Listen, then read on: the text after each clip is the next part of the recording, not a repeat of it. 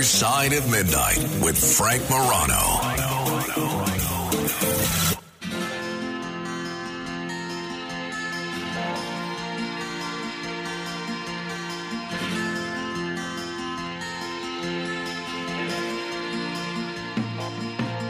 Gonna find my baby, gonna hold her tight, gonna grab some afternoon delight. My motto's always been, when it's right, why wait until the middle of a cold, dark night, when everything's a little clearer in the light of day, and we know the night is always gonna be here anyway. This is The Other Side of Midnight. How else could we begin this discussion but with a little afternoon delight? I'm Frank Morano. How many comedy films can you identify with just one line? I mean, think about it. Really, how many?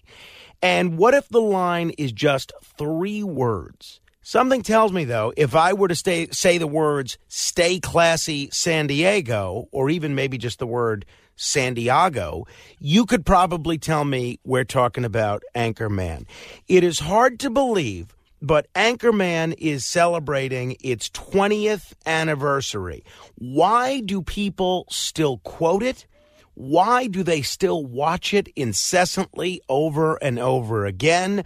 Why do people still impersonate the characters, the fictional characters, at least for the most part, over and over again? And has it really been 20 years? Those are a few of the questions answered in the new book, Kind of a Big Deal: How Anchorman Stayed Classy and Became the Most Iconic Comedy of the 21st Century. It is a terrific book. It's very amusing, but it's also incredibly informative and insightful. Thus far, my only complaint about it is, at least my copy, is not leather bound. Its author is Saul Austerlitz, who also is an adjunct professor of writing and comedy history at my alma mater, New York University. Saul, thanks so much for joining me on the radio. Congratulations on the book. Thanks so much for having me. So you begin the book by describing a ritual that you have for your students at NYU, where you show them Anchorman at the beginning of the semester. There's a lot of great comedy films, a lot of great films in general. Why do you always show Anchorman? Yeah, I show them Anchorman the first week of the semester, in part as a kind of provocation to get them to think about a comedy that, either they've never heard of before, or maybe they've heard of and seen and possibly dismissed as sort of cinematic empty calories. And just getting them to think about all the different ways they might approach it as aspiring writers and critics, whether it's thinking about the movie as an emanation from Saturday Night Live, whether it's thinking about it as telling a kind of version of 1970s history or the story of television journalism, or looking at it through the lens of Will Ferrell or Adam McKay, and just getting them to think about all the different tools that they might have to tackle the movie with. And I know that not just for my students, but for the culture at large, we sometimes have a kind of dismissive attitude to movies that are supposedly just funny, right? That just make us laugh and don't necessarily do much more. And A, I don't think that's usually the case even for those movies. And B, also, I want to kind of resuscitate that idea. I want to push back against that idea that, that a funny movie can be dismissed as nothing more than that. Why'd you write the book? For the same reasons? Are you hoping the readership of the book takes those same lessons and has those same thoughts that your students do? Yeah, I feel really strongly that comedy often has important things to tell us about society, about the culture, about what we find funny, about what we take seriously and what we don't. And I think that Anchorman is a much more interesting movie than might have initially been noted by critics when it first came out. And I really wanted to explore it in detail. I wanted to talk about what made it the classic comedy that it was, and also to think about some of the nuances that are hidden under the surface as well. One of the things that you do in the book is you trace the making of the film, even way before pre-production. You, in fact, go all the way back to Will Ferrell and Adam McKay's beginnings on Saturday Night Live. I think most of our listeners probably know who Will Ferrell is. They may not know immediately who Adam McKay is. Two-part question. One, who is Adam McKay? Just remind the listeners of that. And two, why did you feel the need to go all the way back to their origins at SNL to tell the story of Anchorman? Yeah, so Adam McKay is probably best known to your audience as the director of movies like Anchorman and Talladega Nights and Step Brothers with Will Ferrell, and then more recently for somewhat more dramatic films like The Big Short and Vice and Don't Look Up. And McKay and Ferrell met on Saturday Night Live. They were both part of the same cohort that came in the mid-1990s. And McKay became the head writer on the show, and Ferrell obviously became, the breakout star of that era. And I thought it was fascinating to hear about the ways in which these two young comedians had sort of found a way to each other. McKay had come from the Chicago improv and sketch comedy world, which was a bit more cerebral, and Ferrell came from Los Angeles and the Groundlings, which was a bit more character-driven. But they pretty rapidly discovered that they really enjoyed writing sketches together, and after a fairly short while, started talking about the idea of, well, what would happen if we tried to write a movie script as well? One of the things I learned in your film is that, or in your book, is that the studios actually passed on Anchorman and were all prepared to pass, but for Will Ferrell. I don't know that a lot of folks have an appreciation for how much of a draw Will Ferrell was at that point in time. Tell us about that. After sort of striking out with the first script called August Blowout, which was about used car salesmen in Anaheim, California, the home of Disneyland, they decided to take a second pass and ended up writing a script for what would have eventually become Anchorman. So, the first draft was notably different and had plot lines about plane crashes and cannibalism and orangutans with ninja throwing stars and a lot of stuff that doesn't make it into the final movie. And eventually they got to a script that people felt much more strongly about, and that every time they presented it to anyone, it got a lot of positive feedback. One morning they were invited to a studio called New Regency to have a reading of the script with actors, and everyone was laughing and greatly enjoying themselves. And, at the very end, one of the New Regency executives came over to Adam McKay and said, "That was terrific. I can't remember the last time I laughed like that on a Monday morning. What a terrific way to start the week." And Adam McKay, still being a little bit naive perhaps about how Hollywood worked, said, "Oh, great. So do you think you might be interested in producing the movie?" And the New Regency executive said, "Oh, no, absolutely not. We could never make a movie like this." That's incredible. And so, part of the challenge was that Will Ferrell wasn't yet Will Ferrell. He was someone that people knew from TV, but there was not a lot of guarantee that he was someone who could carry a movie on his own. And studio executives were nervous about the idea of a movie where Will Ferrell had the starring role.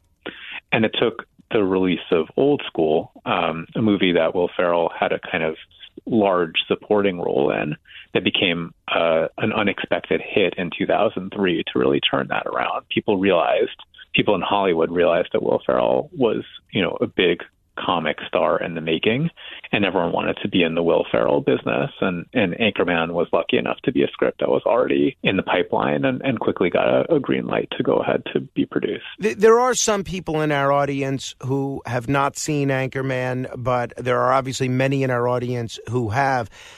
Question for both of those groups. In your view, as a professional and as somebody that's seen the film many times, what makes Anchorman such a great film? I think it's two things. I think one part is just that it's a brilliant piece of comedy. McKay and Ferrell were really dedicated to the idea that they wanted to bring the sketch comedy aesthetic of SNL to feature filmmaking. They wanted to give the actors a chance to improvise and to craft their own lines. And, it's hard to overemphasize the extent to which this was not the way that movies were being made at that time. It was like the literal definition of setting your money on fire, to just have the camera roll and let people play around. But I think it works beautifully. And, Anchorman is not a Saturday Night Live movie in the sense that it's not based on an SNL sketch or anything like that, but it feels very much like the kind of pinnacle of the SNL aesthetic when brought to feature filmmaking. And then I think the other part of it, and the other reason why it stuck around, and the other reason that feels significant to me, is that it feels like a really stinging satire of misogyny and of kind of workplace misbehavior, and really is a kind of Me Too film before we really had the language to describe the kind of behavior that we see in the movie. How has the film aged, and why do you think the film has been so durable to an entire generation of audiences? There's a lot of great comedy films which are well received at their time, but they're not necessarily viewed that well 20 years later. How has Anchorman aged? I think Anchorman on the whole has aged quite well. I think that, most of the jokes related to the rivalry between Ron and Veronica, or the ways in which Ron tries to kind of humiliate her, are very carefully calibrated to make it clear that Veronica always wins every battle. She wins every literal physical battle. She wins every metaphorical battle. She always kind of comes out on top. I think some of the jokes haven't aged quite as well. I think that there are some jokes that give off a scent of homophobia, and I think those don't work nearly as well. And I think they weren't as carefully thought out or carefully calibrated as the jokes about misogyny are. You seem to imply in discussing Anchorman and showing it to your students and writing this book that there's a deeper meaning to Anchorman than just simply a film that's going to make people laugh. What is the deeper meaning to Anchorman? I don't necessarily want to say that there's one deeper meaning, but I wanted to kind of dig at the movie and find some of the kind of hidden rivers underneath it. So, for example, one of the things that I found particularly fascinating in doing my research was, realizing some of the ways in which Anchorman is a kind of shadow biopic of the 1970s newscaster Jessica Savage, who Savage was one of the first women to kind of play a key role in national television news. And there are lots of ways in which Veronica's story overlaps with Jessica Savage's story. And in fact, Anchorman's inspiration comes from Will Ferrell kind of flipping channels at home one evening and coming across an A&E biography about Jessica Savage and hearing one of her fellow newscasters from the era, a man named Mort Krim, say offhandedly that, of course it was the 1970s and we were all a bunch of male chauvinist pigs at the time. So I think that there's a lot in here, both about kind of the rising era of feminism and also about what television news is and how it does and does not actually share the news with us. I think we see that even more clearly in the sequel, in Anchorman 2. But even here, I think that there's some really clever and well-wrought comedy on just how little news there is in this hothouse world of television news. And if people are just tuning in, we're talking with Saul Austerlitz. His new book is kind of a big deal, how Anchorman stayed classy and became the most iconic comedy of the 21st century. Saul, I know you said that the idea came as they were, as Will Ferrell was flicking through the channels and he saw Mort Krim giving that discussion. Was the film always this level of satire? Did it start out as a bit more serious initially? No, on the contrary, it started out as being much more ludicrous.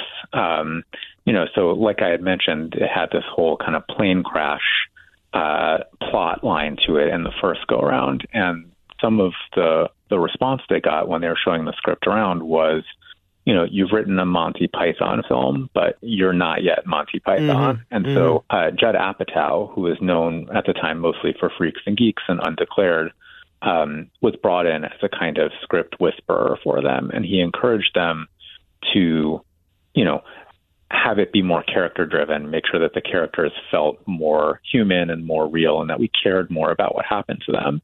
But at the same time, he was also encouraging them to really go further in their comedy. So they had a kind of stray line in their script talking about how the newscasters would have a sort of anchorman showdown, a la West Side Story's rival gangs. And Apatow said to them, okay, what would this scene look like? What would actually happen in this scene if we had it? And really encouraged them to kind of go big in certain spots as well. If you had to pick the elements of the TV news business in the 1970s that ring true the most to real life, what would you say the elements of the film that are most realistic are? So as I was doing my research, I came across a wonderful book by Ron Powers called The Newscasters, which is about this era of 1970s television news. And a lot of what Powers describes, we can see in the movie. He talks about how the local news of the era was taken over by something he calls happy talk, where, instead of actually reporting the news, the newscasters kind of banter about their weekend plans or their golf games or, crack jokes about each other. And the weatherman, takes over 5 minutes of a 30-minute broadcast telling us about the weather for the weekend. And I think we really see a lot of that as well, the kind of vapidity that replaces what used to be a more hard-hitting news environment. And I think one of the interesting things that I took note of is that the narrator of the film is Bill Curtis, who is, a Chicago local news legend who in his era did things like reported from Vietnam for the local news in Chicago. And he himself is someone who has talked at great length in the past about the ways in which television news and local news has been hollowed out. So I think it's fascinating that he also serves as the narrator here and is, the person telling us the story. You mentioned Mort Krim. Is he the basis, if there is a basis, is he the real-life basis for Ron Burgundy? So it doesn't seem like there is any one real-life basis for Ron Burgundy, but the funny thing that has happened is that numerous newscasters, real-life newscasters, have come up to Will Ferrell and said, just between the two of us, it's me that you based this on, right? And Will Ferrell told me that he had been doing errands in Beverly Hills one day, and a local Southern California newscaster named Harold Green had come up to him and said, it's me, right? And when Ferrell demurred and said, no, it's a little bit of everybody, Harold Green said something like, this reporter says, yeah, right, and then walked away. So, I think there's a little bit of everyone in there, enough for any newscaster with a healthy ego to find some of themselves in Ron Burgundy. Mort Krim believes that he is the basis for, he's one of those people that is the basis for Ron Burgundy, and he's recreated that line. You stay classy, San Diego. Many times. Stay classy, San Diego. Is there anybody that had that as their signature sign-off? Not that I came across, but I'd be very curious to hear if that was taken from anywhere specific. I will note that in the earlier version of the script, San Diego had been initially scheduled to be Portland. And so there's an alternate universe where, a whole generation of fraternity brothers walk around saying, stay classy Portland instead of stay classy San Diego. Was there anything really surprising about the making of this film itself? You mentioned how there was much more tolerance for improv than there generally is. Beyond that, anything different from the making of, your average, ordinary comedic film? Yeah, I think that the Anchorman showdown sequence is fascinating because, as someone described it, it was sort of like what would happen if an action movie broke out in the middle of our comedy. And I think it drew on skills that, McKay didn't fully have yet, but it's a wonderfully shot sequence, and it's really funny and also just really well done. And I think a lot of the nuances in there are really clever. McKay came away saying, the one thing I really want to have in this sequence is I want to make sure that there's a man on fire walking through this fight for absolutely no reason. And so pulling that off was part of what makes it wonderful. And I think the funniest story that I came across about that sequence was that at the very end of it, it was like a whole day's shoot. It was very stressful. It involved like 80 or 90 setups. And they came in the next morning, Ferrell and McKay came in, and they said, they said to each other, wouldn't it be funny if we sort of chewed everyone out about what a terrible job they had done the day before. And so they did that, assuming that everyone would kind of get the joke and chuckle, like, obviously we did a great job. But, it being Hollywood and directors being what they are, everyone took it completely seriously. And so McKay kind of realizes halfway through the bit how poorly it's going. And as soon as they're finished, he has to spend the entirety of the rest of the day going up to crew members and saying, I'm sorry, it was just a joke. You guys are doing an amazing job. And everyone would tell him, you thought it was a joke, but so-and-so director that I used to work for did exactly the same thing, and he wasn't joking at all.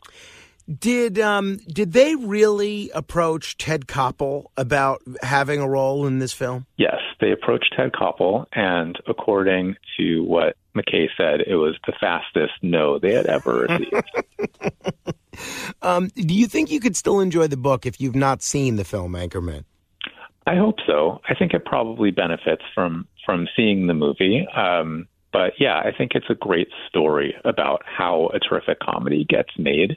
That I think that I found fascinating to report and to sort of learn more about. And I think that registers for anyone who cares about comedy or anyone who kind of loves to find out how movies really get made.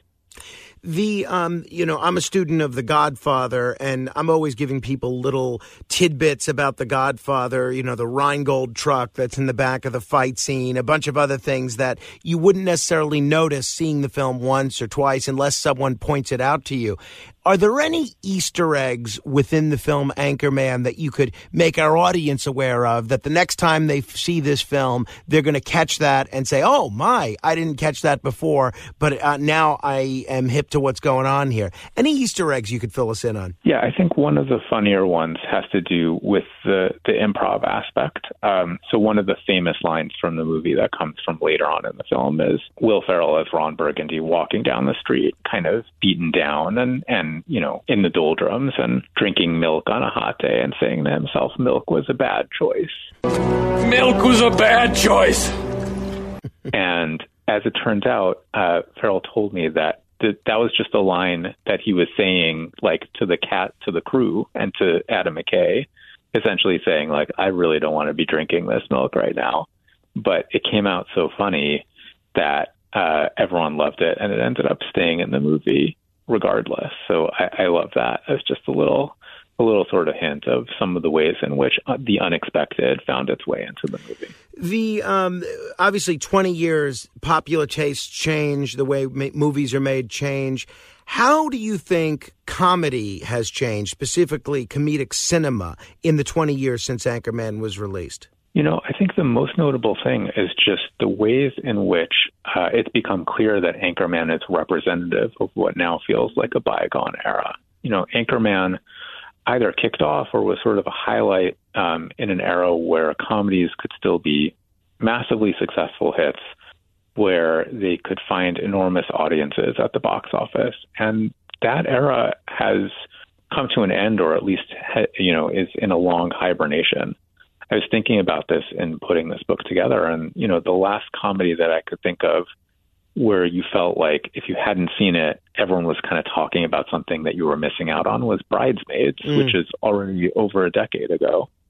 And there are still some comedies that get made, and there are still some comedies that become hits. But I think that the way in which the movies have kind of been overrun by intellectual property and, Marvel and Star Wars and all the like, and the ways in which the movies have become, because of those choices, have become ever more, lean ever more on international box office where comedy doesn't travel as well. I think each of those things has kind of diminished the allure of comedy. And so comedy no longer entirely feels like a healthy genre of contemporary filmmaking. And I think, when you think about the kinds of performers who still star in film comedies, it's still the people from this previous generation, like Ferrell, like Ben Stiller, like Melissa McCarthy, even like Seth Rogen. And, none of these are young stars anymore.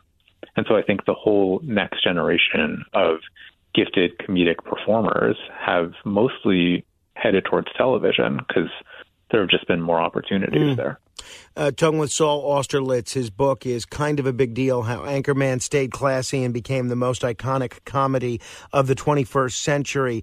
I really enjoyed the sequel, Anchorman 2, and I thought it was really a great way to hold a mirror up to the silliness of what was going on in cable news at that time. I feel like a lot of people ragged on the sequel, though, and didn't like it. What was your view of the sequel? I mostly agree with you. I think it's better than its reputation has it. I think it's not as good as the first film, but I think it has a lot of wonderful jokes in it. I think it goes even further down the road of sort of being very clearly a critique of the world of news, right? It's set in sort of the dawn of the cable news era, and it's very specifically about the ways in which cable news has led us astray. I think there are parts of Anchorman 2 that just don't work for me personally. Like, there's a whole segment where Ron goes blind and lives in a lighthouse and becomes friends with, various ocean animals. And like, in describing it, it sounds really funny. It doesn't make me laugh. Yeah, I hear you. That's fair. But there's lots of terrific stuff in that movie as well. And I think all of these movies, all of the Farrell-McKay collaborations, the more times you watch them, the funnier they get. They're movies that sort of are served well by revisiting them. If you had to pick a favorite line in a film full of great lines, what do you think your favorite line is in Anchorman? I picked it for the title, and you had sort of referenced it earlier, but I do love when Ron tells Veronica that he's kind of a big deal, and that his apartment is filled smells of rich mahogany. My apartment smells of rich mahogany. That feels like a wonderful line from the movie. If Anchorman is the most iconic comedy of the 21st century, in your opinion, what's the most iconic comedy of the 20th? That's a good question.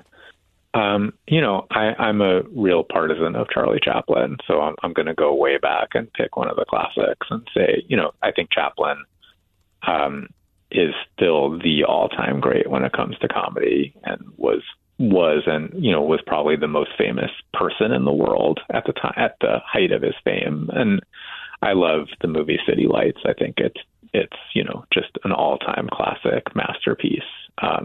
Just a beautiful example of what comedy can do and how it can make us laugh and cry and feel emotional all at once. And Chaplin is just peerless as a comedian. So yeah, that's a movie that feels really special to me. Last question, Saul Austerlitz, and I appreciate you being so generous with your time so late at night. Will we ever know what San Diego really means? The researchers are still working on it, and I'm hoping that one day we'll get a definitive answer about what San Diego is. Thank you very much, Saul Austerlitz. Best of luck with the book. Thanks for coming on. Thanks so much for having me. If you want to comment on any portion of our conversation, you can give me a call, 800-848-9222. That's 800-848-9222. If you want to check out the book we've been talking about, it's Kind of a Big Deal, How Anchorman Stayed Classy and Became the Most Iconic Comedy of the 21st Century. This is The Other Side of Midnight. Straight ahead.